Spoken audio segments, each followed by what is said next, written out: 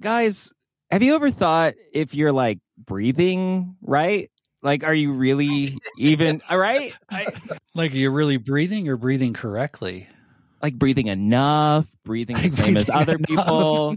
Like, I don't know. Troy already struggles to sleep. I hope he doesn't struggle with breathing. I know. It's just getting really basic. Now you're going to increase my anxiety about my breathing.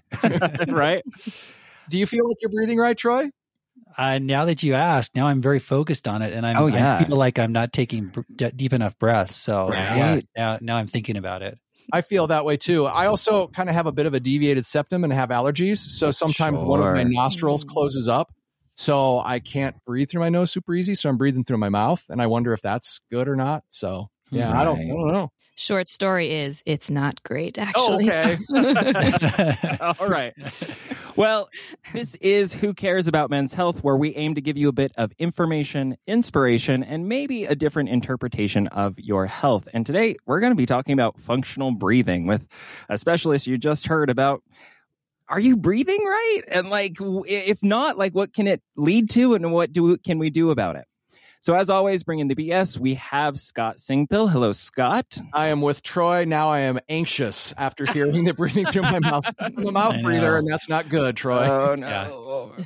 As well as Dr. Troy Mattson. He is our MD. Hey there, Troy. Hey, Mitch. I'm here, and I am breathing right now, but I don't know if it's correct. And I'm Mitch Sears, and I'm just a guy who's working on his health, and I actually went through a surgery and everything. I did not realize that I was having as much trouble breathing as I actually did until I was in my 30s. And now it's not quite the like outcome I was expecting, but it is surprising how much of a difference it is. So I thought we'd talk about it today. And to kind of give us a little bit of light on what functional breathing is and what that what that means is Dr. Sarah Akina. And she has quite the specialty and background. And I'm going to try to say some of these words, but she is from the Department of Otolaryngology. Is that just ENT? That is correct. Ear, nose, and throat, otolaryngology, head and neck surgery, all similar things. And you are also a assistant professor and director of the facial plastic and reconstructive surgery at University of Utah Health, right? Correct. Yes. Yeah. The director in the Department of Otolaryngology. Dr. Akina, talk me through this. Like, what is functional breathing? And does that mean that there's dysfunctional breathing? And how do we define that? Yeah. So, it's such a common story, exactly like you're saying, Mitch, where so many people who may have had, issues with their nasal breathing since birth, that's just normal for them, right? That they can't breathe through the left or right side of their nose. And until someone comes along and points that out, you may not necessarily realize that you have an issue breathing through your nose. There's also folks who, of course, everyone having nice physical activities in which they probably eventually break their noses. Those folks often do recognize, right, where there was a pre and post really good function, and afterwards they realize, hey, I can't breathe through this side of my nose. So, the amount of air you're getting through your nose is pretty important. That helps us, regulate a lot of functions in our body, of course. And the other important thing for nasal breathing overall is it helps filter air, right? So your nose is meant for you to breathe through. It has lots more filters than just if you're mouth breathing, for instance. So that's one function. It also helps humidify air as you're breathing it in. And, places like Utah, right, where we have a very dry climate, it's important to get all that humidity that you can. But also at night too, so if you are mouth breathing at night, you have a higher likelihood of having things like sleep apnea because it's actually easier to obstruct. Yeah. So, having the base of your tongue collapse your airway or, things in your pharynx collapse a little bit more, that's more common if you're only mouth breathing. So what are some of the things, I guess, that can interfere? You mentioned something about the tongue. We've talked about the actual structure of the nose. What are the main things you are checking for to see if the person is breathing right or not? Yeah. So when I see a patient, my number one question for them too is what they're experiencing, of course. Sure. Because, whether they, again, have had some trauma history, have had surgery in the past or things like that, I want to know. And then certainly the next step is, what does their nose look like? So really common areas to have obstruction are the septum, like Mitch, I heard you experience. So your septum, that's that middle part of your nose that divides the left and right side. For a lot of folks, that can be crooked. Now, having a crooked septum doesn't necessarily mean you have trouble breathing on the side that it's pushed to, because an interesting adaptive part of our body, again, probably to improve the humidification and filtering of air as we breathe it in, is your turbinate on the other side ends up getting big. So turbinate, big long word again, that's actually bone in your nose. You have 3 sets of them on either side, and they look like little, basically kind of seashells. So another word that we call them is actually concha for the bones in them. Oh, but yeah, so those turbinates can actually variably swell, and they do often swell, for instance, in response to allergies. Like either it was Scott or Troy, did you mention you had some nasal allergies? Yeah, that's me, Scott. Yeah. So Scott, so your turbinates are probably swelling in reaction to these allergens that you're breathing in your nose. So for you, it might be more a turbinate issue where the turbinate's just getting in the way of that airflow into your nose. And happily, we have, both medical and surgical treatments that we can use to address that. So those are a couple examples. One of the other big examples is, the outer part of your nose can collapse. So that's called lateral wall insufficiency in my world. And that's something that we can help with things like Breathe Right strips, right? Have you guys ever seen the strips you can put on your nose to kind of help, stabilize the sidewall? Or nose cones you can literally put in your nose to help stabilize from the inside. So those things all support, a floppy nasal wall. But we can also do surgeries to help that too. Is that a technical term, floppy? Yes. Floppy. Highly technical. Wow. Okay. Huh. So, I'm sure a lot of maybe listeners and at least the people in the room right now are thinking like, how would I know? I'm going to share my experience in a minute, but like, well, I've been breathing my whole life, how on earth am I going to know that like maybe I'm not breathing quite well? Right.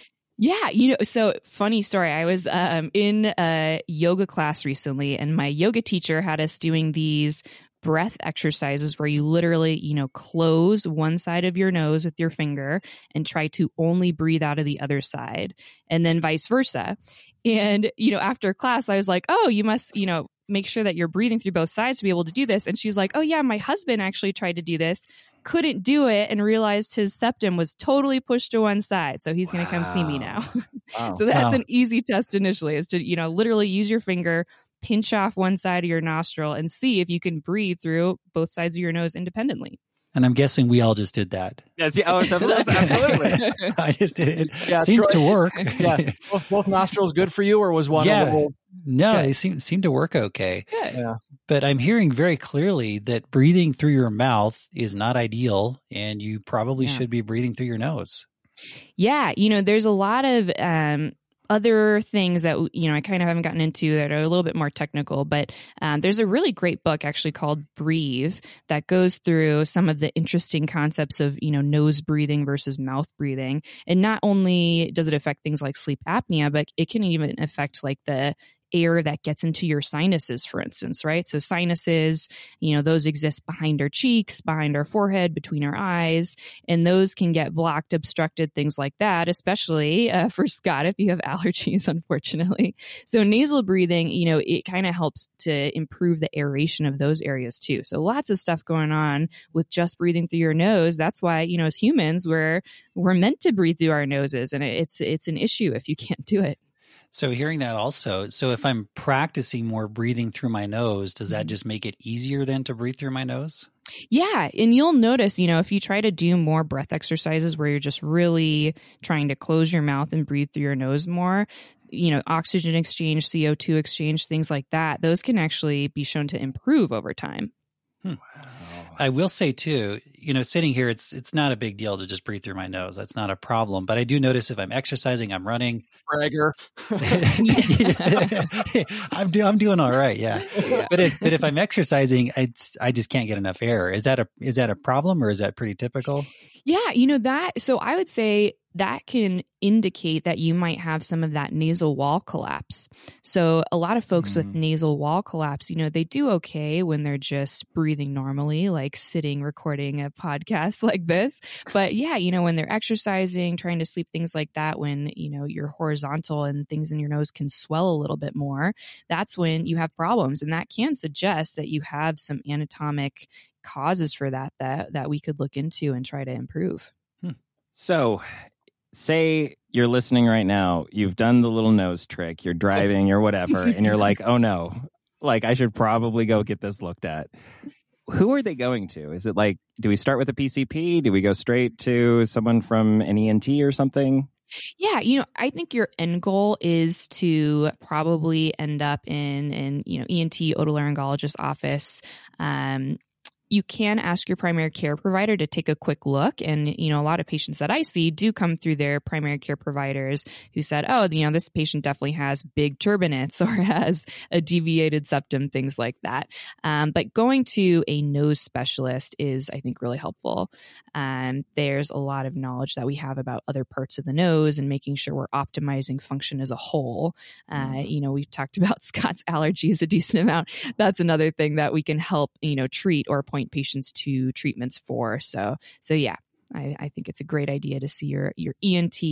And then, the other aspect that we haven't touched on yet is when we're considering these things that affect your nose, of course, there's appearance changes that can happen. So, if the very front of your septum is deviated or pushed over, we may have to do an open surgery where we're basically opening your whole nose up to be able to fix those areas. And you want to make sure that you're going to someone who can put everything back together in a nice way.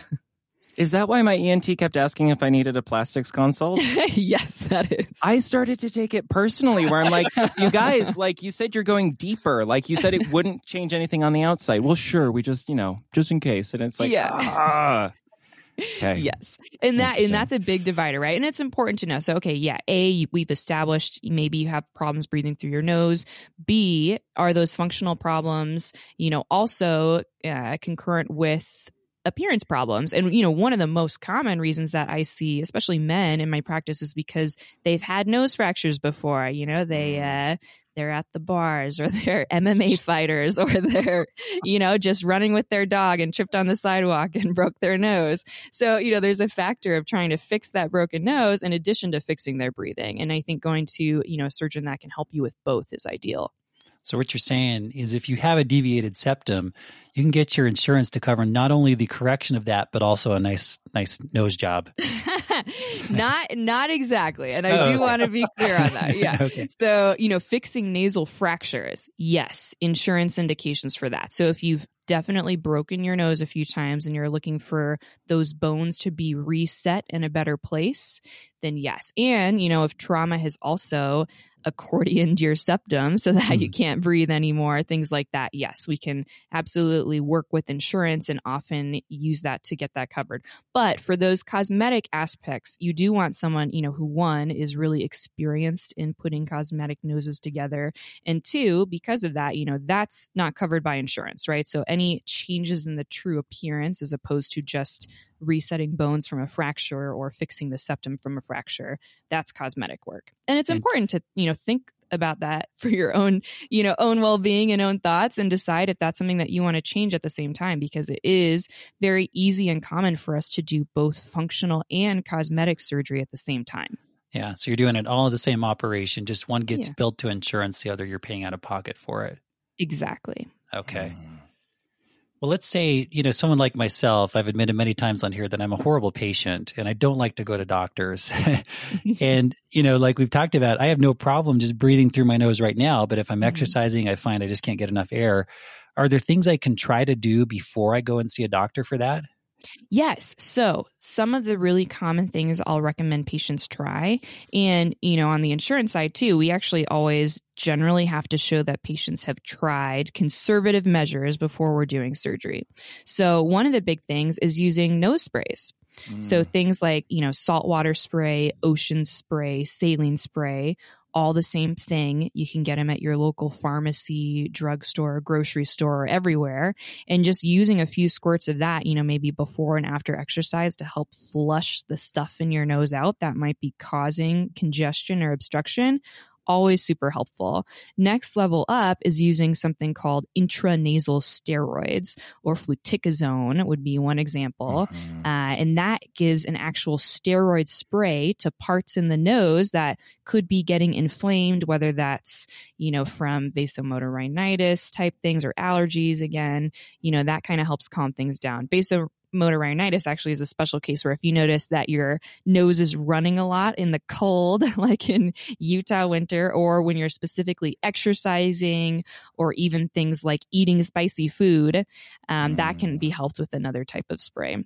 Is fluticasone the same as the brand Flonase? Is it that in the generic? Okay. Yep.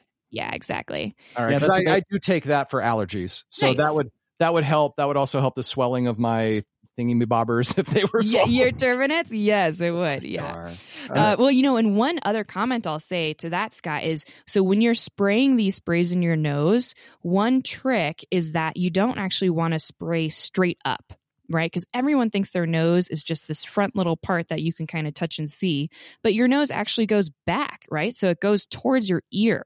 So I always counsel my patients when you're using sprays, put that little spray nozzle in your nose and point it towards the same side ear. And that's how you're actually going to get it onto the turbinates and acting where it needs to act. Oh, great. Thank you. Yeah. And the Breathe Right strips, do you think those make a difference? I do. The tough part with them is obviously, every time you're exercising, you don't necessarily want to stick a sticker on your nose. Right. So that's a little bit of the limiting factor with those. But, I have a lot of patients who don't necessarily want to move to surgery, try the Breathe Right strips and honestly, at least use them at night. If they are going to anticipate like heavy running, things like that. And they do really well with them, and that's one of my indicators to say actually that if, the side of your wall is stabilized by that sticker, that you would do well with surgery. So I think it's always great to try if you're thinking about it and notice that you have an issue with that. So there's all these options that we try first, right? With my own, road to a surgery, like they had me do these nose sprays. I have apparently been using nose sprays wrong my whole life. Like I learned that too, point towards your ear, right? But what if it's still not working? Like, what if you're still not quite breathing right? Like, what is the next option surgical? We actually have to fix the structures? Yeah. After those medical and, kind of device applications, if you're still having issues, and quite frankly, especially for a deviated septum, right, where there's a very fixed blockage, you may not have a lot of improvement with some of those other measures. So surgery is often the next option we turn to. And I'd love to hear, Mitch, what experience you had with it. That's juicy. Yes, because the tough part with surgery, it's of course under general anesthesia. So you have to, work with your doctor to make sure you're a good candidate for that. But overall, it's typically for a standard septoplasty and turbinate reduction. It's, maybe a 1 to 2 hour surgery that can be pretty quick. And you have to let that swelling and everything recover for a few weeks. But afterwards, after that few week downtime, most patients have really significant improvement. So yes, general surgery, anesthesia, all that. But after a few weeks of downtime, you can notice a big difference in your nasal breathing, which you do all day, every day, right? So most patients feel like it's a good return on investment, we'll say. Mm-hmm. And that was kind of my experiences. So just to kind of talk about what I went through it was actually during the Who Cares Mid-May 5K, which keeps coming up. But I was starting to run again. I was starting to get more active, and it just seemed like even this, even the littlest bit of activity, I was breathing through my mouth. Like it wasn't much. And all of a sudden I had to switch to my mouth, and it got even worse. I started to notice when my allergies were flaring up. I've always had some of the worst allergies. Like if I walked into someone's house and they had a cat, like anywhere in the house, I would like stop breathing. My eyes would swell, etc. Right. And seasonal allergies too, they'd get really, really bad every year. And it seemed like I had to be on all these meds and everything to keep it so I can even breathe right. And so I'm like, man, like maybe I should go get this looked at. And I met with an ENT, and they took this, like, they numbed my nose. They shoot a whole bunch of lidocaine up there. And then they like got this scopy thing, and she went to put it up my nose, and she couldn't get it in. And she's like, well, you got a really deviated septum. And that's something I had never even thought about. Because usually when you hear deviated septum, people can see it. Oh, think of Owen Wilson. Oh, sure. Looks like he has one, but I don't know. Yes, right? Multiple fractures. He also looks like he's had. Sure. So the septum is like the little in-between bone all the way up, right? It's not just at the front of your nose. Yeah. And, so another fun thing you can do as you're listening is literally stick your fingers into your nose and you can feel your septum. The very front part of your septum is what we call the membranous septum, but just behind that is where the cartilage starts. So your septum is made of both cartilage in the front, usually about 2 to 3 centimeters, and then bone behind that. Okay. So you can have crookedness of any of that part all the way to the back of the nose. And so the front part that you feel, and, you can only feel, imagine like a centimeter. And remember, your septum is actually going about, 3 to 4 centimeters behind that at least. Oh, wow. So you can only feel and see a very small part of your septum. And that's why, a lot of folks do use cameras or endoscopes, as you experienced, Mitch, to see further back. And another important thing I just want to add is if you feel like you have, one-sided nasal obstruction, there are other obviously rare causes of that, such as, tumors, inflammatory diseases, things like that. So that's something that we can get a better idea of using a camera. And, not to, of course, scare anyone. It's, much more rare for you to have trouble breathing through one side of your nose because you have a tumor. But that's another reason why it's really great to see a specialist who can evaluate all those things for you. And I suppose if you have a tumor, it would probably manifest itself like I've been normal breathing my whole life, and now all of a sudden I feel an obstruction and I didn't get hit or anything. Exactly. Yeah. Exactly. They then switched to, I guess, the pediatric endoscope to get back into the back, and found out a little smaller for you. The kiddie scope, we say, yes. Mm-hmm. Yeah. They got the kiddie scope so they could get up there, and that's just it. It's like I've had friends and everyone who have deviated septums. You can see them. I didn't even imagine.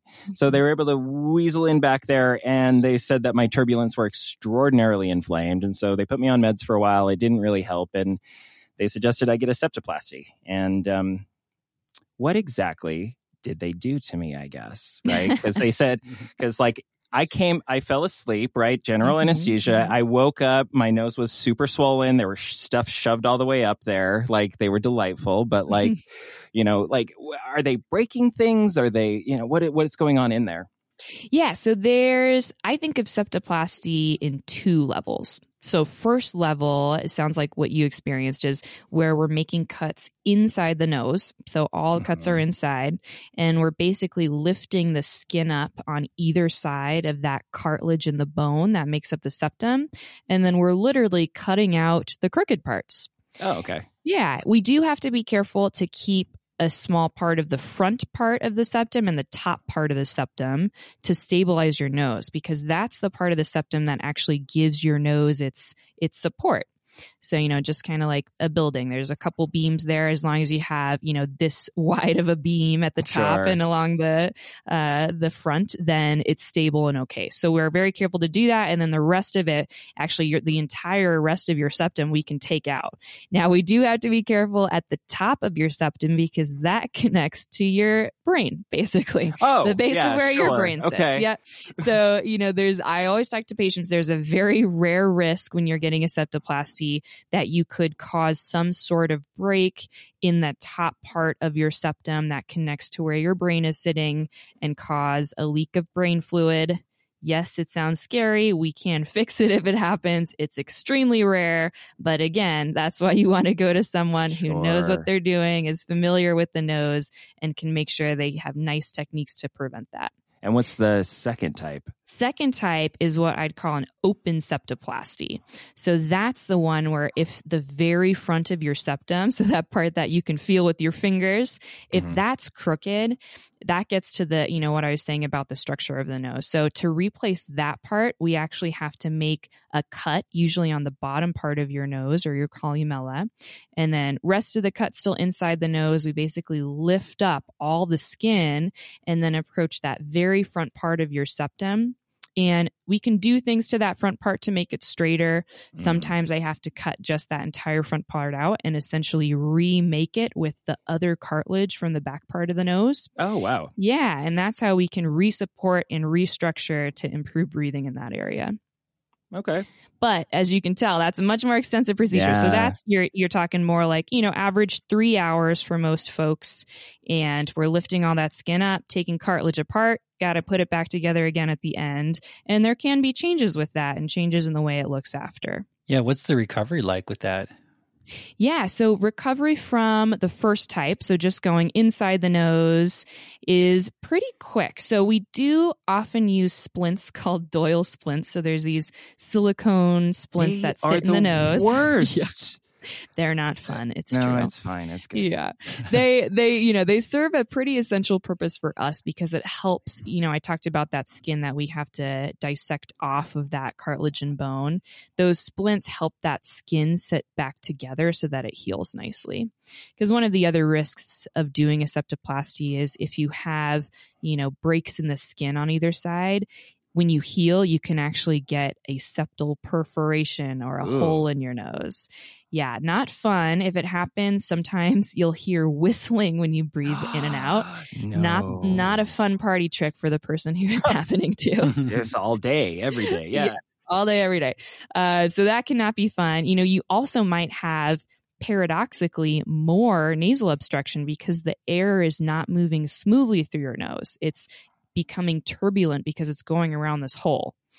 So not the best problem. And one way that we can just make sure that everything heals nicely is using those Doyle splints to help make sure that that skin is nicely healed together.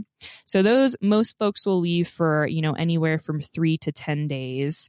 I would say average is more a week. That's what we do for most folks. And then we get those splints out, and usually people are feeling pretty great after that. Swelling in the head and neck does take time to go down. So I always tell my patients, ultimately a full 6 months is what I'd anticipate to just kind of slowly get better over time. For the open septoplasty, so because there's swelling and, dissection and so much more of the nose, that ultimately can take, 6 to 12 months for all that swelling to get better. Wow. But people are usually feeling much better in that kind of 2-week period after we take the splints out from a week, and then some of that acute swelling goes down. You notice a difference. It's pretty impressive for a lot of patients. I made the person film as they pulled these gigantic things out of my nose. Yeah, there's popular like TikTok channels about what? splints coming out of the nose. There's scabs and everything. You don't even realize the whole thing comes out. I'll show the video later, but you can see. No, that's fine. Okay, That's all right, Mitch. Sure, that's fine. But you can see on my face, the second those things came out, it was like someone was shooting air from an air cannon or something up to my nose. I could breathe better than I think I ever was able to before. It's crazy. Just what? And I know that I was swollen and whatever, and I hadn't breathed for 10 days, but it was significantly different. And it's been kind of interesting thinking back on this, that I got it, a year and a half, 2 years ago.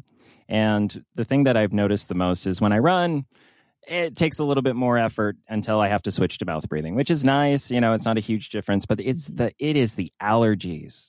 It's like I suddenly have a higher tolerance or capacity. I can breathe. I'll still have a reaction. When the trees are blooming and things, I still get a sniffle, but I'm no longer in that place where I'm getting sinus headaches and infections. And, I can manage it with some of the medications that I had already been taking. And so that was that was a big success for me, I think. Is like, I thought I was going to like suddenly become an athlete breather, but at the end of the day, like, now I don't have to worry about allergies as much, and it's a big life improvement. So, Dr. Aquina, is that because of the surgery, or is Mitch just imagining that? No, I think that can be a great effect from this surgery. Okay. One other caveat I'll add is sometimes when people can breathe better through their nose, they're getting more allergens in their nose. So then they have to be sometimes a little more regular of just making sure they're using some of those things like saline sprays or irrigation, plus their Flonase. But the other great thing is that when your nose is more open because there's not this big septum obstructing it, then you can actually get those medicines back into your nose where they need to go. So I still think it's, most of my patients say overall, even if they've had, allergies that they're dealing with, they're really happy that they did the surgery because they can, get medications around their nose more. And exactly like Mitch said, they're just breathing better and it just feels good. Yeah. And I know they also I was basically told that my turbinates, what are they called? Turbinates were like particularly giant, like after a lifetime of like being inflamed. And so I know they cut a whole bunch back out there. And I wonder if it was explained to me that I have more room. Like just overall, right? So yes, exactly. And the turbinate surgery, that's something that we often pair with fixing the septum, like you said, because usually if the septum's crooked to one side, then the other side turbinate actually is filling that space. So doing both together is the optimal way to open that nose up and get that air getting through. So I've had a deviated septum, at least I think I do, for as long as I can remember. I don't even know how it happened, right? But I know that one side of my nose, when I do the plug the one nose nostril test, it's more difficult, right? Yeah. I'm kind of curious, that I would like to have it looked at. Yeah. Do I just go in and then you just go, well, that's not too bad. Probably we're not going to do anything. And then that's that. And we never see each other again. Or am I getting myself am I heading towards surgery if I go in, I guess? Yeah, I would say it just totally depends on the evaluation. And please do come see me, Scott. We can look at your nose together and see what's going on. Yes. And I can even show you on the camera and everything, all those little nooks and crannies inside your face. And we'll see what's going on. If medication is a good option for you, we'll talk through that. If, depending on what I see on your septum or your turbinates, we can just talk through different options of what surgery may look like if the medicine and other, conservative measures are not helping. We can just go through it all together. The thing that Mitch said that really kind of made me think about it is just the allergies thing. Like allergies isn't quite as bad. I don't know that I'm, exercising hard enough to justify sure that I'm I don't think I was machine, but yeah. No, I think the allergies is a big part. And that's, a lot of my patients have concurrent allergies with something obvious obstruction wise in their nose. Now, I do always have to say, as a surgeon, I cannot cut out allergies. Allergies are just, how your body is responding to the environment. And we do have wonderful allergists who specialize in, figuring out a great way to manage your allergies. But when you have allergies plus these obvious blocked points in your nose, those are the things that I can address definitely with surgery. But for the allergies, we may always have to have you using steroids in your nose, rinses in your nose, things like that. But at least, we can do things to get those medications better delivered inside. And I'm not exactly sure how to ask this, but is it just self-reported? I feel an improvement. This is better. Or do you have some sort of a device that is actually telling if I'm breathing better through my nose? Yeah, it is primarily self-reported. So we have a lot of really great validated patient surveys basically to self-report symptoms. And then that in combination with my exam is how I counsel patients on what to do. Historically, we have had things like measure basically airflow in your nose, but they're a little bit tricky to use. There's not great inter and intra-rater variability reduction. So typically right now we're using patient-reported outcomes and our exam. So if we did some steroids or we did some sprays, and I would go, yeah, I'm feeling pretty good, and that's how we would decide. Yeah, exactly. Except for there's a survey that's been validated that yes, It's a fun name. It's called the schnoz. That's the one that I use. Of course. Is that like an acronym or something? The schnoz? Yes, it's the. I'm glad you guys like that one. I do like it. The schnoz is great because it's a standardized assessment both of the function and cosmesis. So that's what we use. Okay. How is that spelled? I was going to try. Yeah, I was trying to figure out how does that acronym work. Yes, it's SCHNOS. Okay. So. Okay. I always thought there was a Z in schnoz, but I guess not this schnoz, this special schnoz. Well, I was going to say I have never focused so much on my breathing. This entire podcast, like breathing through my nose, and I've gotten through it breathing through my nose the whole time. So maybe that's a good sign. I don't know. Great sign. Yeah, sure.